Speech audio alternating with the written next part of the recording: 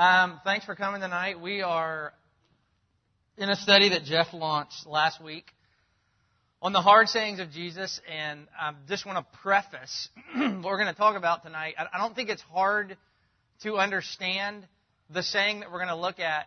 I think it's more hard to understand why Jesus would say it, because I think it means what you think it means. So keep that in mind as we wade through. The hard saying is it's hard to kind of wrap our minds around, God, that's kind of an odd thing for him to say. Before we do that, let me start by way of illustration, introduction. Have you ever, and don't raise your hands, I know you have, it's universal. I should say, can you remember a time when you did the right thing in the wrong way? A time when you did the right thing in the wrong way. Let me tell you what I did a couple of weeks ago. If I live a couple of miles from here, if I don't have a lunch with somebody, I'll go home and eat lunch and come back. And so I go home and eat lunch and made a sandwich or whatnot, and I'm about to walk out the door, and I hear this just scream of bloody murder up the stairs. And I know it's my daughter. And I'm like, great. And so I make my way up the stairs, and I start coming down the hallway, and my son meets me about halfway, and his head's kind of cocked like this, and he's saying, I'm sorry, Dad. And so I'm going, all right. The culprit has been identified before the crime scene has even been investigated. You know, this is going to be easy. So I come upstairs, and my daughter is on the floor, wailing, holding her eye like this. And I said, honey, what happened? And she's like, Walker threw a bowl and hit me in the head. And I said, did you do that? Yeah. So like every good parent, me and the culprit head to the bedroom for a spanking, which is not the wrong thing that I did, by the way. The wrong thing that I did was my motive. We spank our kids all the time to correct disobedience and whatnot, but here was what was sinful on my part. My motive was 20% to correct a bad behavior, and honestly, I think 80% because I wanted him to hurt, because I wanted him to understand that you just don't say I'm sorry and your sister still cries. I mean, that sinful, yes. Spank my child out of anger. It's probably going to happen again.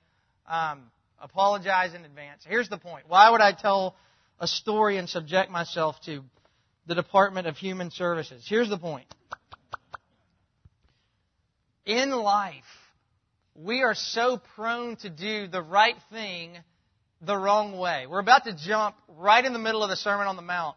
And as you'll know, you've got, when you fast, do this. And when you pray, do this. And when you do this, do this. And all of those things are good and right and true within themselves.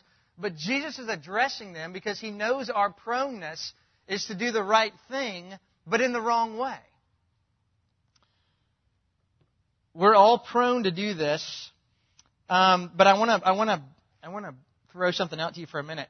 Have you ever thought about doing evangelism the wrong way? Because that's what I think we're about to talk about. Have you ever thought about spreading the faith, a great thing, a commanded thing, a duty of all believers? Have you ever thought that might be done by you and I in the wrong way? The hard saying of Jesus that we're about to look at is grace for us because it addresses our fallenness, and it really gives us grace in how to do this the right way. If you've got your Bible, we're in Matthew chapter 7, verse 6. I'm just going to read the one verse, and then obviously we'll look at the key to interpreting this in almost any passage of Scripture is context. And I think the context will give us the answer to where we are. We're in Matthew chapter 7, verse 6. Right in the middle of the Sermon on the Mount, which means Jesus is on a mountain. He's teaching the 12. A huge crowd comes to listen in on His instruction. And let's look at Matthew chapter 7, verse 6. Our hard saying for the night from the lips of our Lord. Do not give to dogs what is sacred.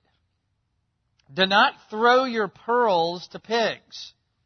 If you do, they may trample them under their feet and then turn and tear you to pieces.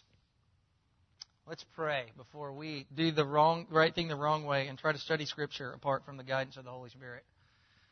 Heavenly Father, we come before you this week. We have heavy hearts as a church. We have experienced significant loss this week, and we pause and praise you for your faithfulness. We thank you that Helen Davis tonight's faith has turned to sight and prayer has turned to praise, and we rejoice in that. When we pause and pray for Glenn and Rob and Emily, that you would continue to give them great comforting grace. We as your children come before your word, and we first humble ourselves and admit we can't make sense out of the sayings that we would think are easy. We don't have within us the capacity to rightly understand and apply your word in our lives without the guidance of the Holy Spirit. So we begin this evening by submitting ourselves to your word, by praying that the Holy Spirit would saturate what we're going to do, that the Holy Spirit would give us the ability to rightly understand and apply the teaching of our Lord. Do this, we pray, for Jesus' sake. Amen. I think in this text there's three things, or we could call them three aids, that would allow you and I to do evangelism rightly. Three things in this text that would allow you and I to do evangelism rightly. And the first is this: we must know ourselves. We must know ourselves. And you might say, where do you get that from the text? I, along with most commentators, believe that verse 6 is not an island. Even though in a lot of our translations it might be its own separate paragraph. I think verses 1 to 12 fit together. And let me show you why. Let's if we look above that, we get this section on judging. Don't judge. And a text I think you're very familiar with. Don't pick the speck out of your friend's eye if you've got a plank in yours and that sort of stuff. And here's what's going on, I believe. Jesus has just taught about righteousness. And he knows that what's going on in the hearts of the disciples is, oh, great, there are a lot of people around us that aren't righteous. We're going to start pointing out their faults. That's what you want us to do, right? Which is exactly what you and I do. We hear something that's great and we think, I'm not guilty of that, but so-and-so is, and so I'm going to go tell them for whatever reason. He knows that's intrinsically what's going on in the hearts and the minds of the disciples.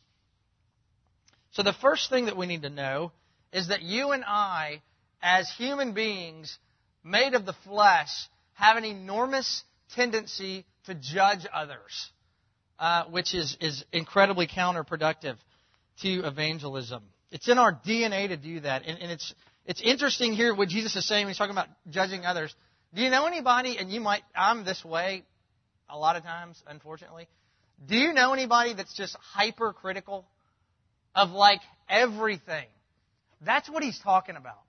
This spirit of hypercriticism, like the Pharisees, who some of them were probably in the audience, just fault finding all the time. That's the spirit, that's the tendency that Christ is addressing. And then he elaborates that, don't judge, or you too will be judged, with the illustration that I just mentioned. And again, we would hear the illustration, or the first century audience would have gotten the illustration. It was ridiculous. Let's look at it, because it's a couple of verses. Why do you look at the speck of sawdust in your brother's eye and pay no attention to the plank in your own eye? The words that he would have used in the Greek, they would have got. Why would you look at this small piece, this speck of wood in your friend's eye when you've got a plank sticking out of your eye? And everybody would have thought, oh, that's ridiculous. Which is the point. Why would you judge when you yourself have an enormous amount of sin to account for? It's ridiculous. There's enough sin for you and I to fault find with our brothers. And again, knowing ourselves, if we can ever grasp that, if we can ever grasp the enormity of our sin, it should make us the most gracious people to be around. Should it not? If we really understand the depravity of our sin and the grace of our Savior, the pagans should want to hang out with us. Not in the sense that they agree with everything that we teach, and not in the sense that we accept and tolerate everything, but in the sense of we're gracious because we're no better. Sovereign grace found us out. That's the only thing that differentiates us. It should permeate our entire worldviews. There's another thing that we must know about ourselves that's in verse 6, which is our actual text. And that is, what is your treasure? Some of your texts might use the word treasure. Some of your texts might use the phrase holy things. Some of your texts use, as the NIV does, don't give your pearls. And we read that, and that doesn't mean a thing to us. Because most of you women can go home and you can, you want to wear a black pearl necklace or a white one, and that's not really a big deal. You could throw out one and you got another one. It's not a big deal. The hearers of this, though, would have gotten it. A pearl in antiquity, there's really nothing. I try to think of an illustration for it. There's really not one. It was something that the everyday average commoner could sell everything he owned and would still be light years away from affording one. I mean, it was this valuable, precious thing that meant everything. And the point of the parable, obviously, or the verse is, you don't give to dogs, you don't give to pigs something that is sacred. And now, here's where it gets fun. Here's the hard saying, because it looks like in verses 1 to 5, Jesus just said, don't judge, and then it looks like he gets to verse 6 and says, but do judge. Which is it? Well, the answer is both. There's a great difference between judging someone and being discerning, which is what he's saying in verse 6. There's a huge difference between you and I casting a final judgment upon someone and you and I being discerning, which is the point of the text. Paul even says this, test the spirits. How are we going to test the spirits if we're not in ourselves discerning? Again, back to the point, which really all I think this harnesses around is, what is sacred? And it doesn't take a seminary education to figure out. Jesus is talking about the gospel. Some of your translations say holy things. He's talking about everything he's talked about in the Sermon on the Mount up to this point. Righteousness, kingdom living, his salvific work, the reign of righteousness. And he's saying all of these things, all of these teachings that I'm giving you, the gospel itself, you've got to be discerning. You wouldn't throw that out in the midst of something to destroy. And here's what I want, the hard question for you tonight. Is the gospel your treasure? And you might sit there and think, of course it is. It's Wednesday night and we're here. That's what you're supposed to say. But in reality, is it? Is it really? I mean, is it the thing that you would look at in your life and say, you know what? It's more valuable than all of those things piled up. There's nothing more valuable than this. And then my next question would be, is it evident? If it's not, do you think it might affect our evangelistic encounters? Years ago, I think it was 2 or 3 years ago, I needed a car, which I hate. I used to love. It was in high school, I'd buy a car like every other week. I just thought it was fun to buy one and sell it. But it's not fun anymore. So I started adding up how much tax you pay. And anyway, I needed a car, and so I found in an Auto Trader my budget. There was a 98 black Volkswagen Jetta. Does anybody have a Volkswagen Jetta? Nobody does? Nobody does. Nobody does? Good. This was before I really researched a whole lot in Consumer Reports and found I'm glad I didn't get it. But anyway, I go show up at this lot, and it was really weird. I'm not going to mention the dealership. It wasn't one of Ernie's. But I show up, and, usually it's like a mob of just, if you look like you might be able to afford something or you're an easy sell, that you're going to leave the car. And so I show up, and I get out of my car, and nobody's mobbing me, which was odd. And I finally find this guy, and I said, do you work here? And he's like, yeah. And I said, well, can I look at this car? I had the Auto Trader, and he's like, yeah. And so we get out there, and I'm going through the specs, because I've kind of done a little bit of my homework, and I said, I've read they have electrical problems. He's like, yeah, they're pretty bad about that. And I'm like, sweet. And I also heard that, like, 50,000 miles, you might have to put a transmission in it. And he's like, yeah, you probably will. And after about 5 minutes, because of his lack of work ethic and desire to really not be there, and is pretty much admitting that the product was garbage, I passed. Because he's not excited about, it's a great day in the car business. I'm so glad you're here. And we've got this great Jetta. I passed. And here's why I tell you the story. If the gospel doesn't look beautiful in your life, do you think they want it? I mean, we're watched all the time by an unbelieving world. If it's not beautiful and precious and valuable to you and I, why in the world would they want it?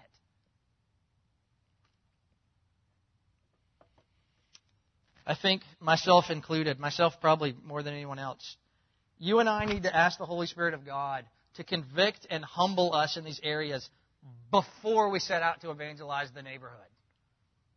We need to set back, is this beautiful? Am I hypercritical? Maybe I need to spend some time in prayer and beg that the Holy Spirit would change this in my life. Remember that the goal of the gospel, the goal of Christ's encounter, was not to condemn. The goal of his encounter is always to help and to save. And we'll look at another example of that in a minute. First of all, you've got to know yourself. Is the gospel beautiful? Is the Savior lovely? Secondly, which is maybe the main point of the text, we've got to know our audience.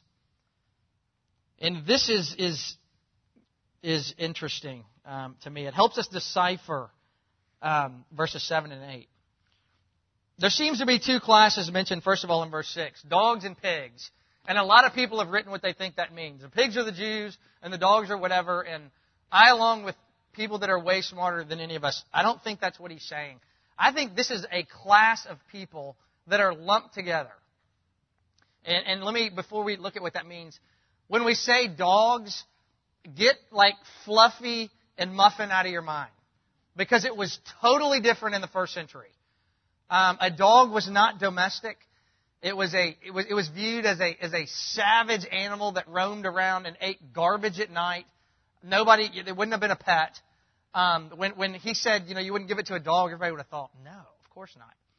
And then, of course, pigs may even be worse. It was an animal that is not fit for sacrifice. It's not fit for eating. It's totally prohibited. And so, the lights are going off in the first century audience. You don't give a precious thing to something that can't appreciate it. Which is what makes this a hard saying. Pigs and dogs have one-track minds. They want to eat in antiquity. They're trying to stay alive.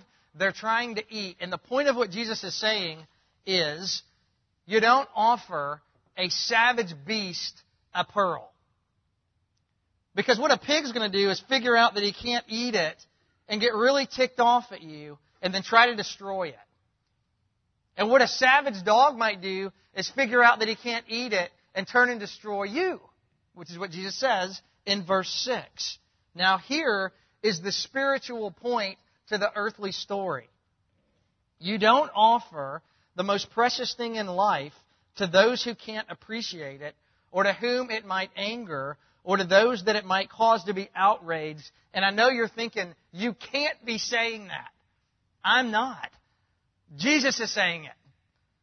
This is what our Lord and Master is saying. That's why it is a hard saying. Is he saying, are you telling me that Jesus is saying, there is a point when I am to withhold the proclamation of the gospel from someone? And the answer is yes. Isn't it interesting that Jesus does the same thing? Compare and contrast Jesus before Pilate and Jesus before Herod. Jesus answers a whole bunch of, are you the Son of Man? It is as you say. And then he gets before Herod and doesn't say a word. Why not? He's practicing what he preached. Have you ever noticed the way Jesus conducts himself with the majority of the Pharisees and the way Jesus conducts himself with quote-unquote sinners? He's really responsive to one, but to another one he's not. What about when they asked Jesus, hey, how about another, you just gave us a bunch of bread. How about a big sign today? Why didn't he do it? Verse 6. You're not getting a sign. You don't care about a sign. You just want some more bread. Because just like pigs and dogs, all you want to do is eat, and you think it's great that I can just make bread and feed you, which is why they were following him. And it was really convenient that he also healed their sick. Here's the modern day relevance, and I hope this doesn't offend you. I'm sure, I pray that it won't. There's not just one style of evangelism.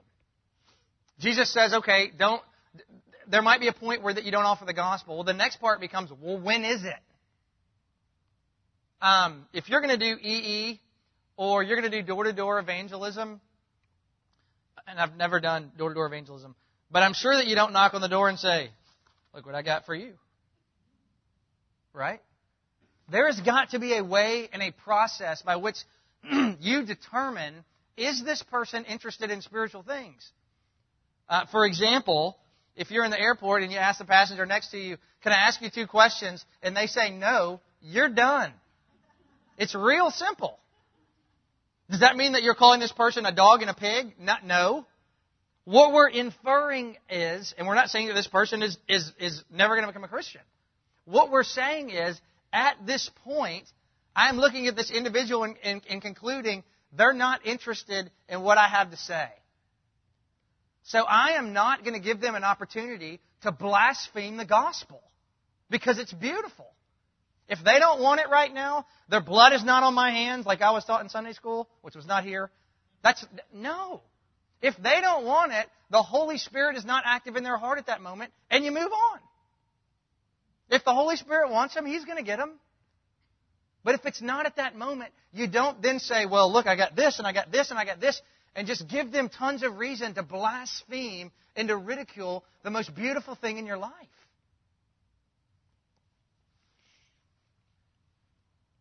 I think a lot of the New Testament teaches relational evangelism, which means you and I get real dirty and nasty in the lives of unbelievers. We make friends with unbelievers because the goal is one day to preach them the gospel. We intertwine our lives with our neighbors who are outside of Christ, and then we can tell. Would today be a good day to talk about spirits? Let me test the waters and see. And if it's not, I wait. The thing that's hard about relational evangelism is it takes time. And it takes a lot of work. And we are so programmed for instantaneous results.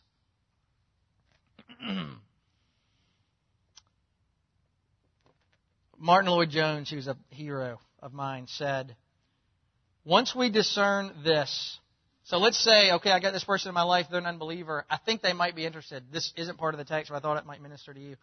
Once that we discern this, there is one doctrine that we must emphasize alone, which is justification by faith.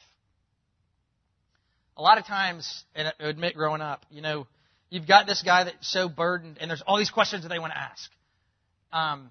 If your unbelieving friend can't wrap their minds around their need for salvation, they're never going to understand the millennial reign. We're not much further ahead of them, if any.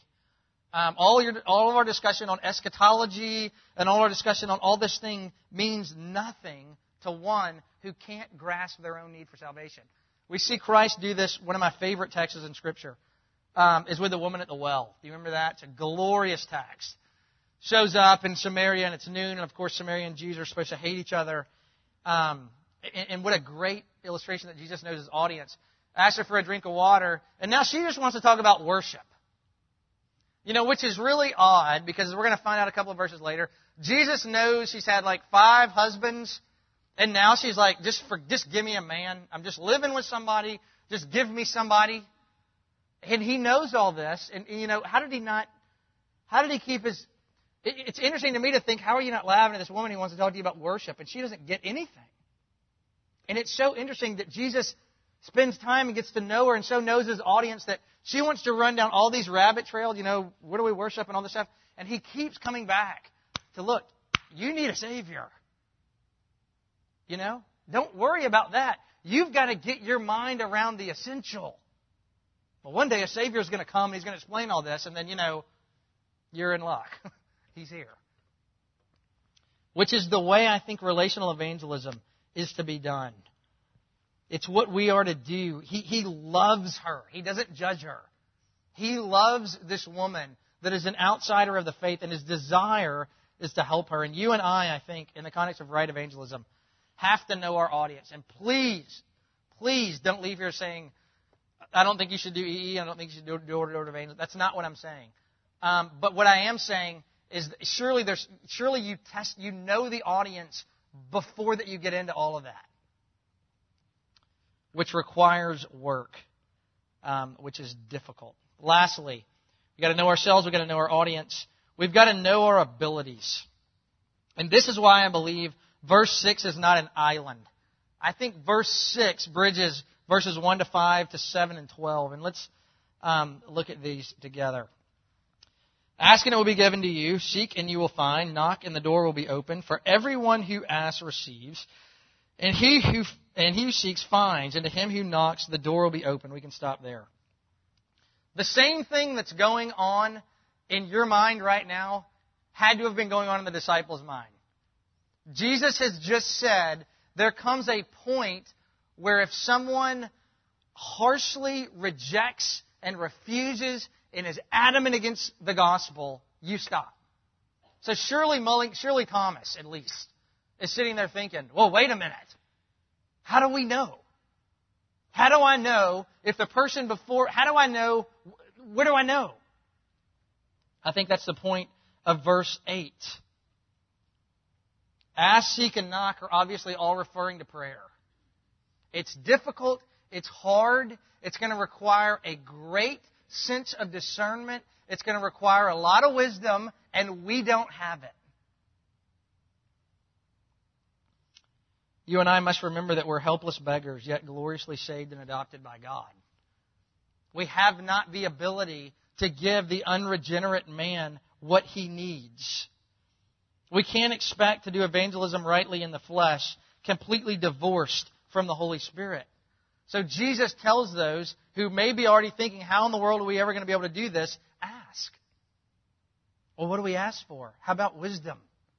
How about a great measure of restraining grace, not to judge others, but to be wise and discerning? Give me the ability when I get to the airport in 30 minutes and I get in a conversation about it, give me the ability to sense the Holy Spirit, whether He is in it or not. Is today a day to plant relational seeds or a day to reap a harvest? So I think a lot of times when we think of evangelism, we think of, we're going to grab the sickle and go reap the harvest. And maybe that's the case. But the New Testament seems to say a lot about sowing seeds, which is just as important. We need wisdom from God in order to determine which one that we're called to do. That means we trust in His sovereignty over our encounters with unbelievers and not our own. Because you and I have got to know in the base of our souls what our unbelieving friends need, we can't give them. We cannot impart to them a new nature. We cannot impart to our neighbors rebirth. God alone can give them that, which should change the way that we approach evangelism. Have you ever seen or read any of the stories about professional athletes and how superstitious they are before games? It's ridiculous. Like from the time they roll out of bed in the morning, you got to eat this certain bread. There's a lot of guys who will only eat, Honey Nut Cheerios with orange juice and no milk. And they get to the stadium that day, and already at their locker, their shoes are out facing their name, and you got to put the right shoe on first, and the right sock on the right foot first, and then the left one, and then you put the shorts on, and there's a certain CD that they have to listen to, and on and on and on and on and on and on and on, because they're trusting, if I just do these things right, it worked last week. I was thinking in my office, I wonder if we do that in regards to evangelism. Do we pull up our spirituals and say, you know what?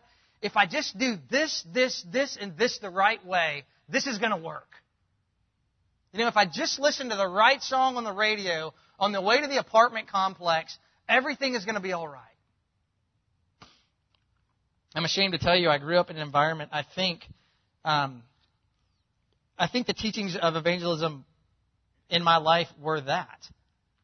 It's your responsibility, and you better catch the fish, and you better bring them in, and if you don't, you're in big trouble with God. Which, that's A great ideology, but found nowhere in Scripture. That's trust in things that I do. I don't want to trust in what I do. I can't do anything but mess things up. The whole point of that, I think, is this. Our pregame, if you will, and it sounds so awful to apply to the term evangelism, should be humble submission to the Spirit of God's leading. Just bring, in our morning devotions, surely we beg, don't let me pass the lady at Kroger without viewing her as valuable. Don't let me view my clients as not valuable. Are you leading unbelievers into my life today who need the gospel? Make me sensitive to your leading, and then give me grace to present your beauty and get out of the way. I'll close with another quote from Martin Luther. Here's how he sums up verse 6. A man who is preaching the truth can be guilty of preaching it in an unworthy manner. You and I must never be the cause of antagonism. We must always preach the truth in love. And if we cause offense, it should always be the offense of the cross, not anything offensive in the preacher. Our Lord is teaching that here. Is that not liberating?